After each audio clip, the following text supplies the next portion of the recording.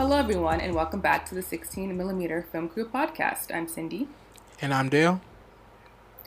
You can watch us on YouTube. You can like and comment on our YouTube videos and subscribe to our YouTube channel. You can support us on Anchor. You can follow us on Letterboxd at 16mm Crew Podcast. You can listen to us on iTunes, Google Music, and Spotify at 16mm Film Crew Podcast. You can follow us on Twitter at 16mm Crew Podcast and on Instagram at 16mm Crew. So this week we are talking about Flee. This film follows Amin Nawabi, who, on the verge of marrying his husband, shares his story for the first time about his hidden past, fleeing his home country of Afghanistan to Denmark as a refugee.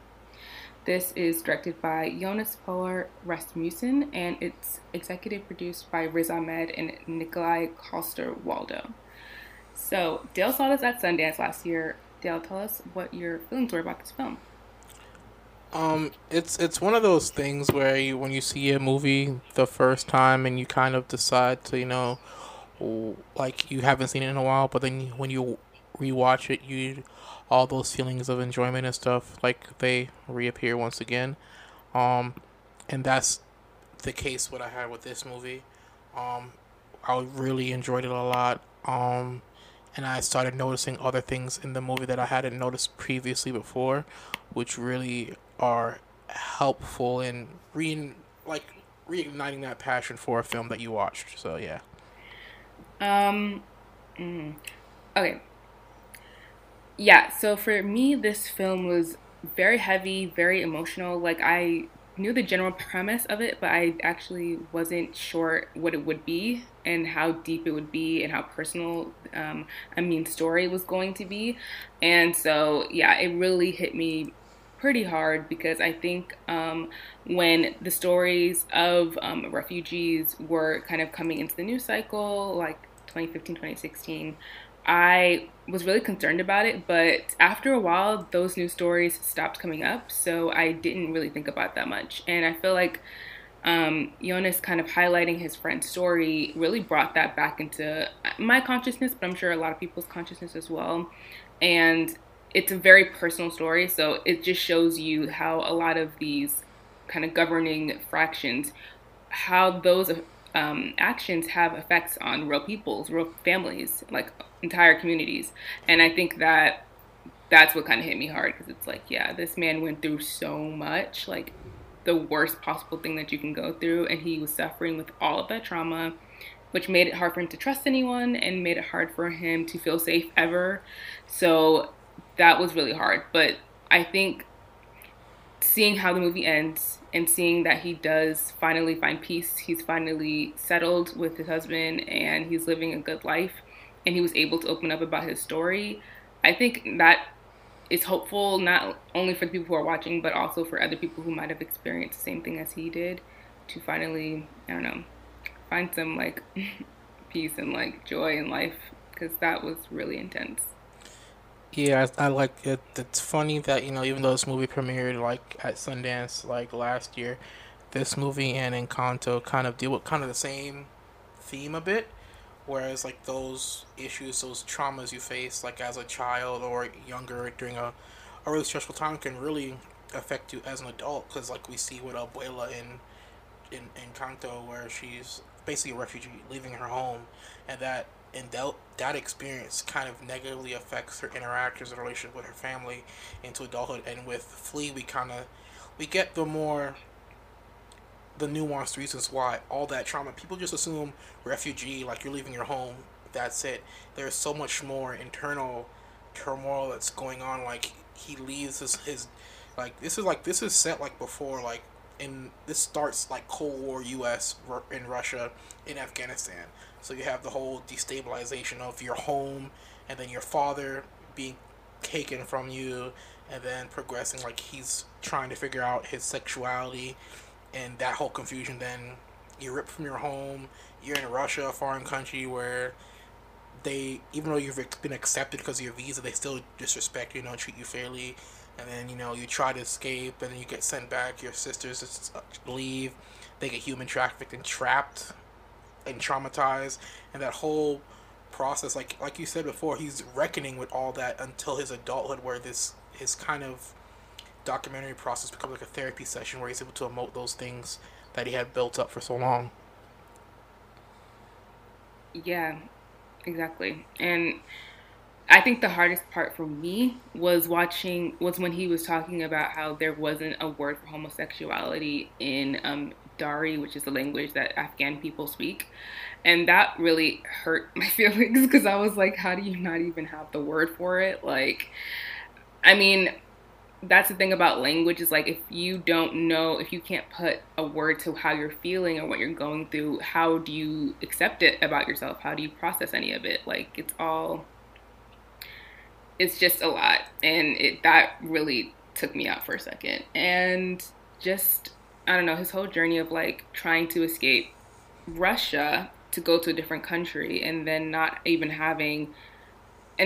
able to do that, and being turned away and having to go back to Russia, and then having to be smuggled out of the country just to have some type of freedom was just, I mean, you really don't know how like deeply wounding being a displaced person is. Like I never would have thought about that. I think the things that we take for granted, like having home, um, having family around us, like having the means to move around if we need to, like I definitely felt like I took a lot of that for granted when I was watching this movie. I was just like, yeah, I don't think that you can put a price on the fact that of having a place that is yours and having your family together, and what that could do to a young person.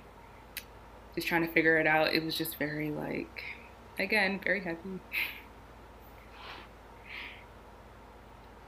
Yeah, it's I don't know, like it's a lot to process. Like this movie is really like them making a decision to make it animated Hmm. is really like because it opens. I don't think I want to say opens up. It makes it kind of difficult to sell because it's really heavy subject matter and people have the idea of thinking animated movies no matter the subject matter are for children. So them going this route with the hard hitting subject matter, and it's not even just that. It's also the fact that they would intersperse like real life like footage of these news of the news into it, which really makes it like it being animated takes you out of it, but then oh here's a CNN shot of oh this is something that really happened. It's not fictitious. It kind of does that ebb and flow of taking you out of it and actually watching this person's experience and then bringing you back in and realizing this is a real life thing because like to be honest like what his story kind of like what his supposed to be 30 36 at the end of this. Hmm. I'm what like 32, so he's only a couple years younger than me, so every time every single news footage I could say oh yes right we were in this situation then that's I learned history, so you can kind of it kind of brings you back, and I think it's a good tactic, especially with subject matter in this movie, which is as serious as it is. Like you said before, like he had no like in the midst of all this like this turmoil of being a refugee and trying to find home, which he says in the beginning, like home is someplace permanent, which he's been trying to figure out. Like how you said, there's no word for homosexuality in the Afghan language, and so trying to identify yourself, to find an identity, and you don't have a word to describe who you are. That's really it's like you can't say that's me. Like you're trying to figure out is something wrong. I mean, he even says like he wants medicine to make himself straight. Like there's no word to identify yourself, and amidst of all that I couldn't imagine not being able to like point to something or look at something and say okay that's me, I understand, I can relate to it. Like that's really, especially at a young age that he was dealing with all this, it's like it's really heavy subject matter. Yeah, it was really tough. And I think what you were saying about the animation, it definitely puts you into kind of his story, so you're feeling everything that he's feeling because you're not seeing his face, so you're not like being maybe distracted or anything about like his facial expressions or how he says a word, but you're like living that experience as the animation kind of brings you through that. And I think that kind of helped tell his story in a better way. I think this was like the best way to go about doing a story like this because maybe people might have not even paid that much attention if it was just a sit down interview. Mm. So the fact that they had kind of like story plots, and you were able to see the progression of events and how disturbing a lot of that stuff was. Like, I thought that was really affecting. It's yeah. This movie is really really powerful because and I hope it does well because like I think it's up for like three different things on the shortlist for the Oscars, animated feature, documentary, and also international best film. So I think this is one of those movies that really draws attention, and it's still living with stuff like people are still kind of in cages, not to the degree, well, even worse degree than they were in the movie because they had scenes of them being in in Estonia, being in a building, and Mm. it's real life because we don't even know what these he actually looks like in real life or his family. So in the midst of them showing those pictures, you don't know if that was him as a kid for real in those scenes or not. You don't know, and that really makes it makes your heart go out to the people who suffer like this. Like for most people, the immigrant, like these people are working hard trying to reach, and like the immigrants come here working hard trying to reach an American dream, like the dream of America and stuff like that is weird. Like a lot of people don't have that experience. Like some people are able to just get their green card and come here and be fine, but not everybody has that opportunity in a way. Um, but yeah, so yeah, Yeah.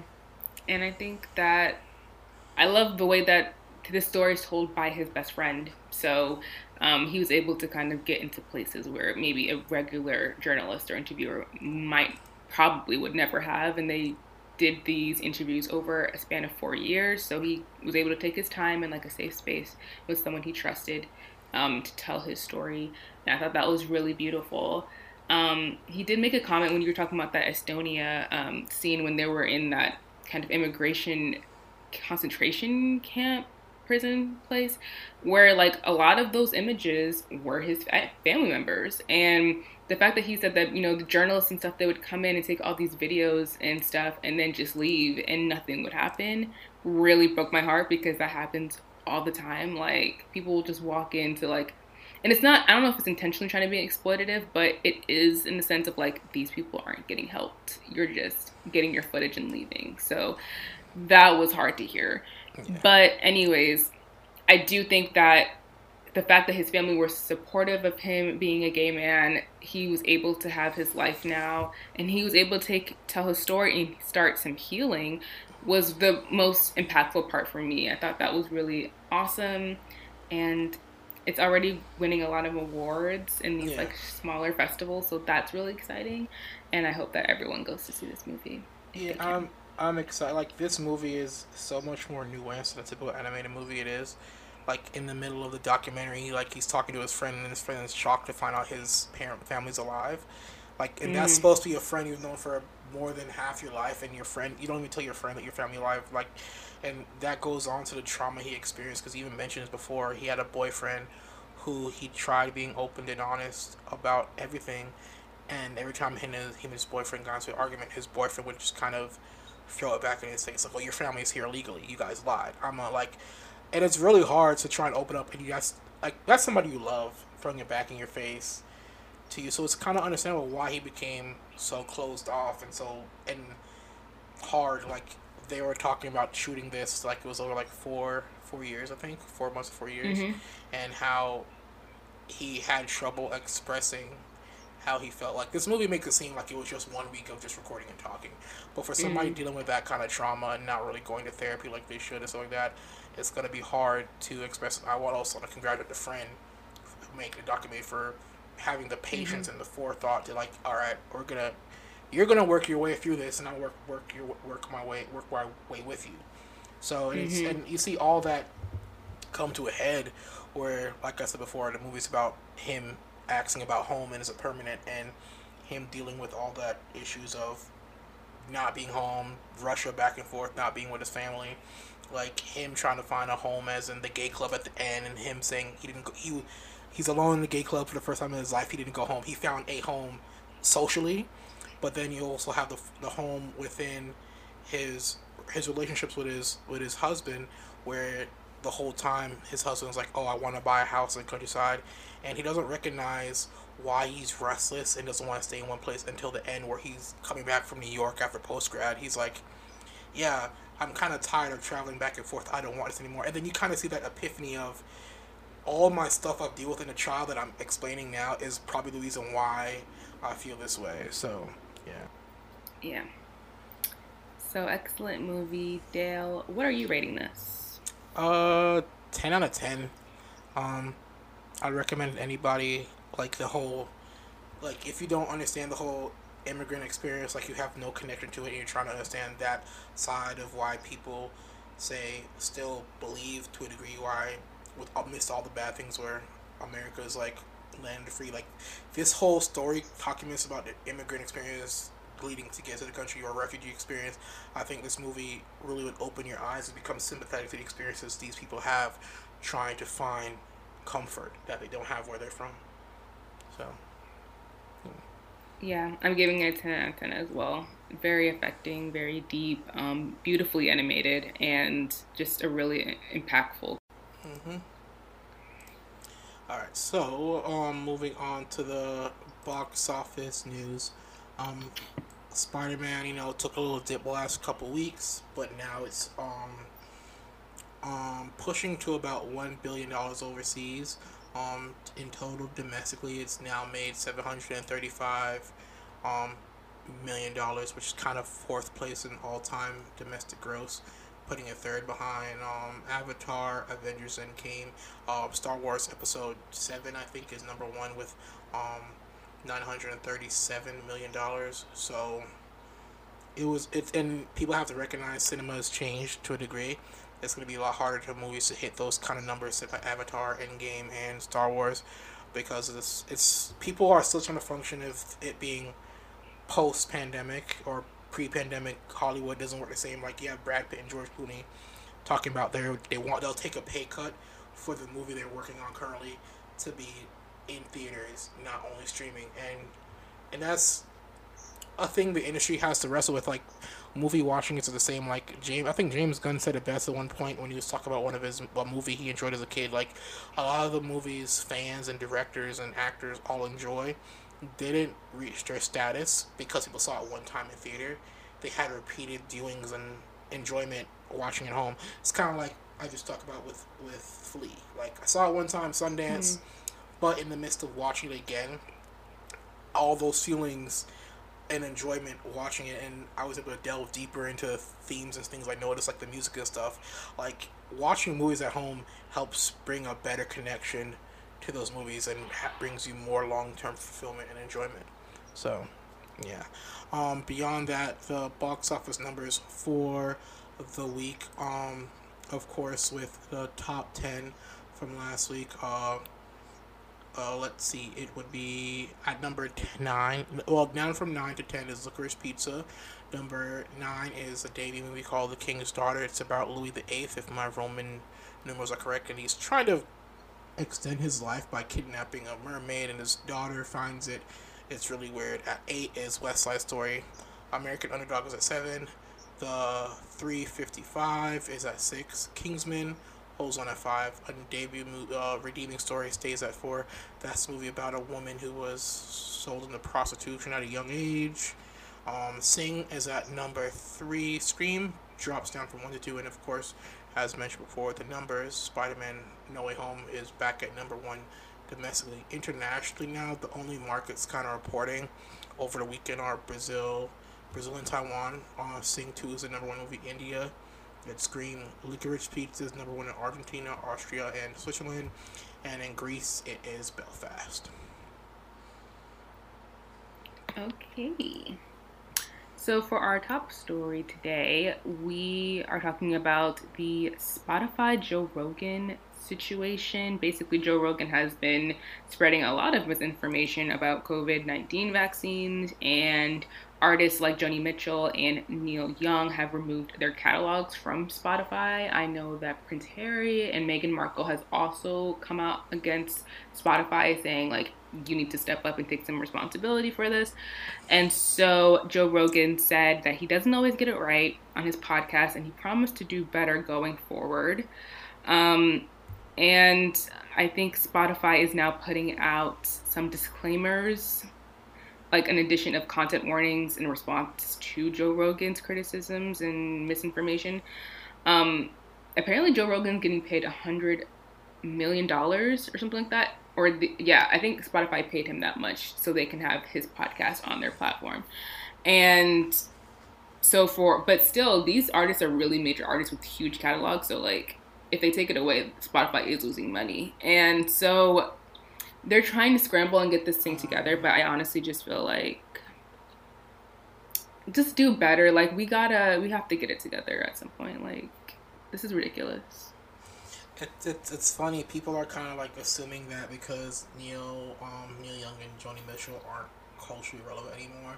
You have to understand these are people who like were living with like polio at the time and so that like they want to be like as children and so that they want to be alive if it wasn't for those vaccines. So they're coming from a place of experience. It's like that adage of people who don't learn from history are doomed to repeat it. Like that's kind of thing going on. You have all these older people like, look, vaccines work. I would kind of be in an iron lung if it wasn't for a vaccine.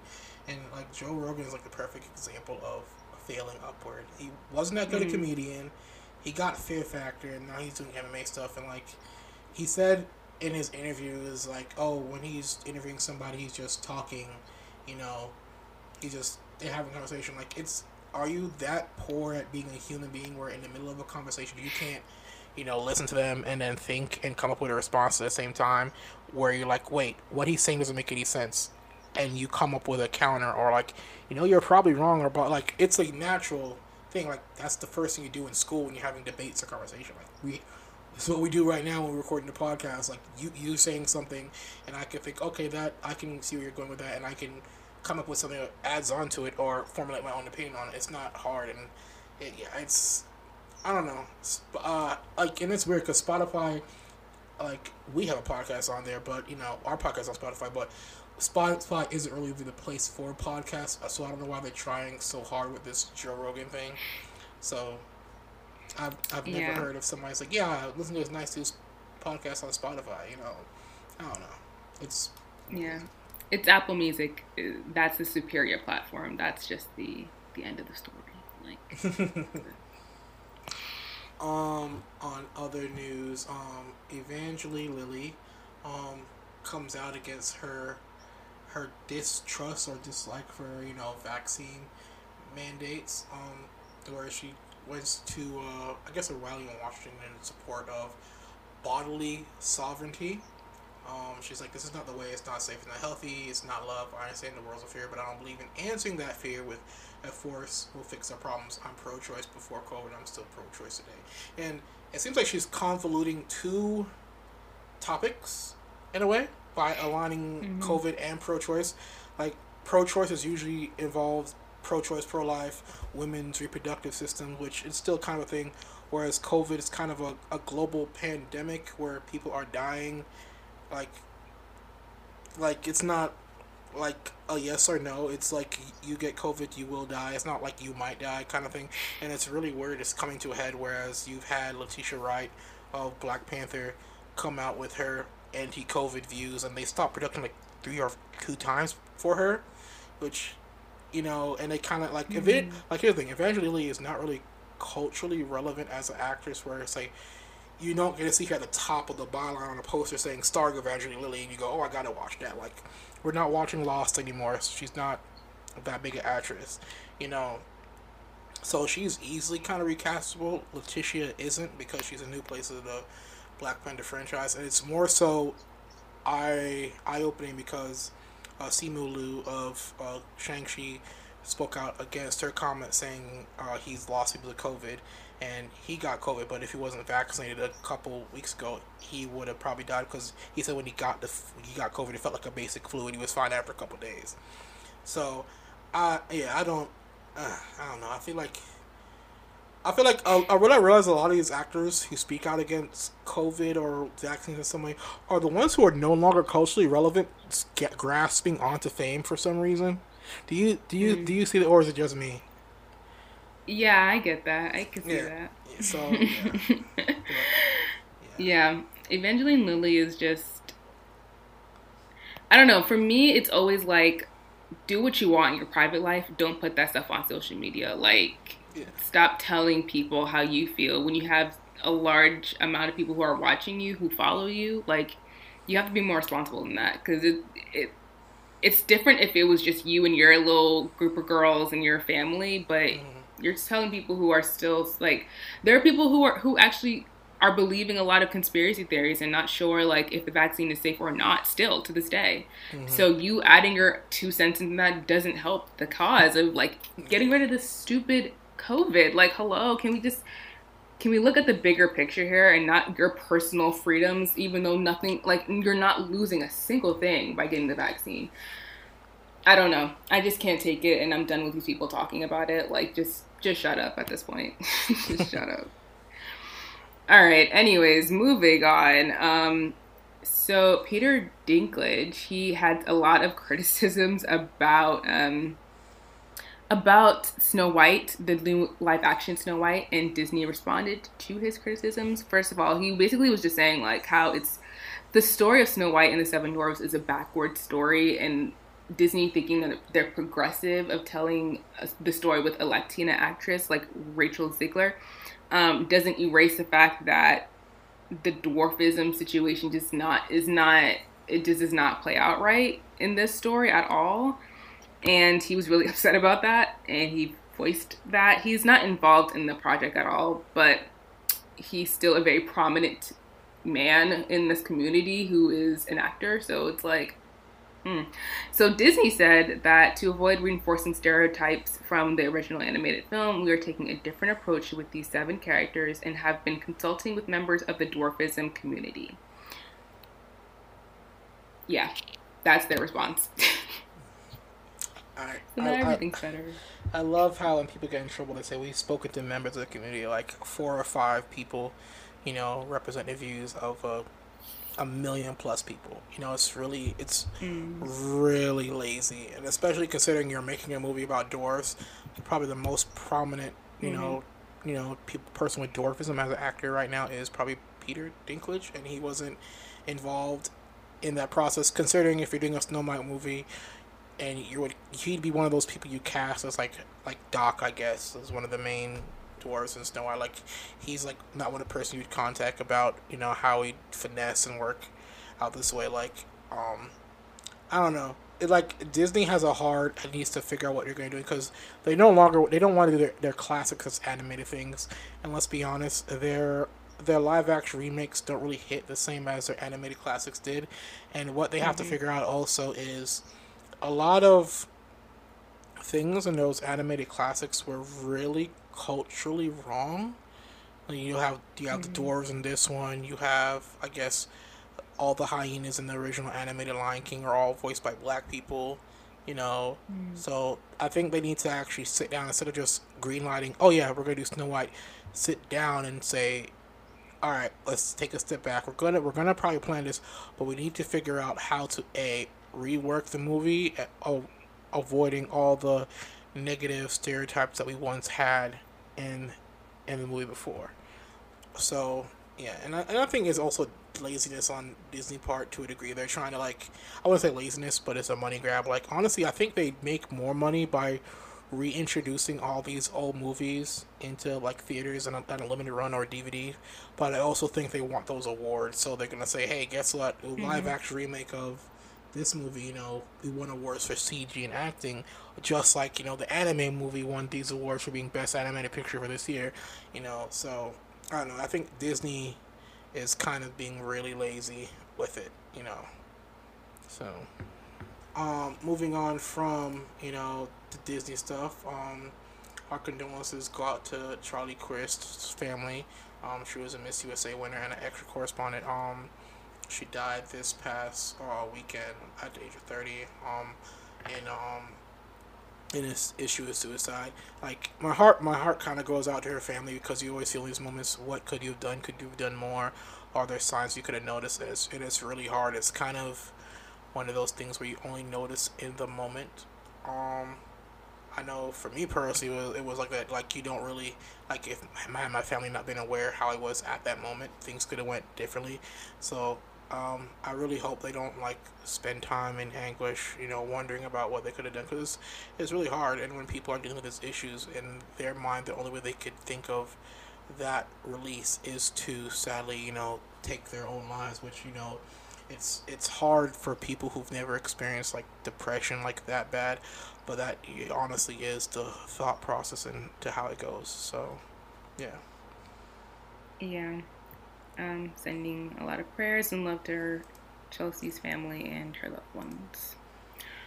Okay, so, Dale, what did you watch this week? I watched a little movie called The Post directed and produced by Steven Spielberg. Bit of a hint. But it's kind of about the New York Post attempting to print Pentagon Papers, which kind of details like the 20 years or so that the U.S. was not just in the Vietnam War, but the French Indochina conflict from the 1940s. Um, it also talks about how the New York Times like reported the initial thing, and then how the Washington Post got a hold of the other documents and continued reporting. And the their battle at the time at the Post for like journalistic integrity, because I think at the time the publisher, she didn't really have a journalism background, and and also not just that, but she's also was friends with Robert McNamara at the time, so the Post and her have to do this conflict of keeping her friendships and understanding the importance of reporting the news that people need to know, which is kind of something you don't see in news reporting these days, because I think they try to play both sides too much, either both sides, or they don't want to offend one side or the other too much, which is something that's really missing from journalism. I don't think that's accurate journalism. By playing favorites, you're not actually getting to the core of the story, which is good to see in a movie like this, where hopefully that kind of journalistic reporting makes a comeback. And it's a wonderful movie, star-studded. You got Meryl Streep, Tom Hanks, you got Sarah Paulson, Bob Odenkirk, Bradley Whitford, Bruce Green, Matthew Reese, Allison Bray, Jesse Plemons. Like, it's really top to bottom, like stacked, wonderfully put together.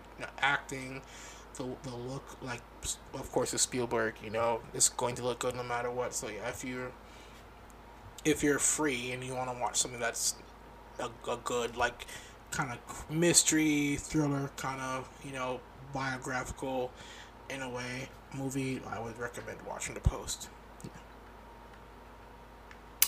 Yeah. So last week I watched two docuseries. The first one I watched on Hulu, which is called Dark Side of the 90s, which just chronicles like all of the 90s big moments in pop culture.